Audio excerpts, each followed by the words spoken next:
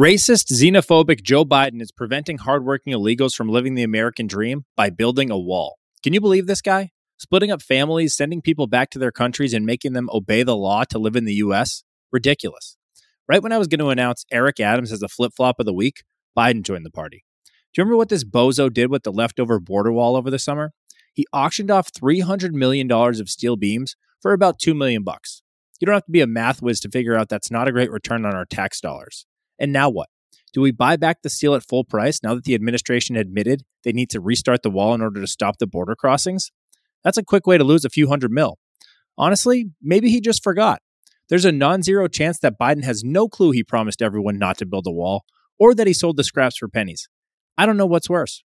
And then there's Eric Adams. Remember when he was bragging about NYC being a sanctuary city? Well, now he's fighting foot traffic with the reverse commute to Mexico, Ecuador, Colombia, and other hotspots to do what?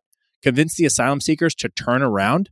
This is a real thing that's happening. They brainstorm ways to combat illegals and save the city, and this plan came out on top. Speaking of saving cities, have you noticed the chaos in Chicago? This is an issue that transcends party, race, background, and everything in between. If Dems keep ruining cities, the minority vote will go to the Republicans, and the election will follow.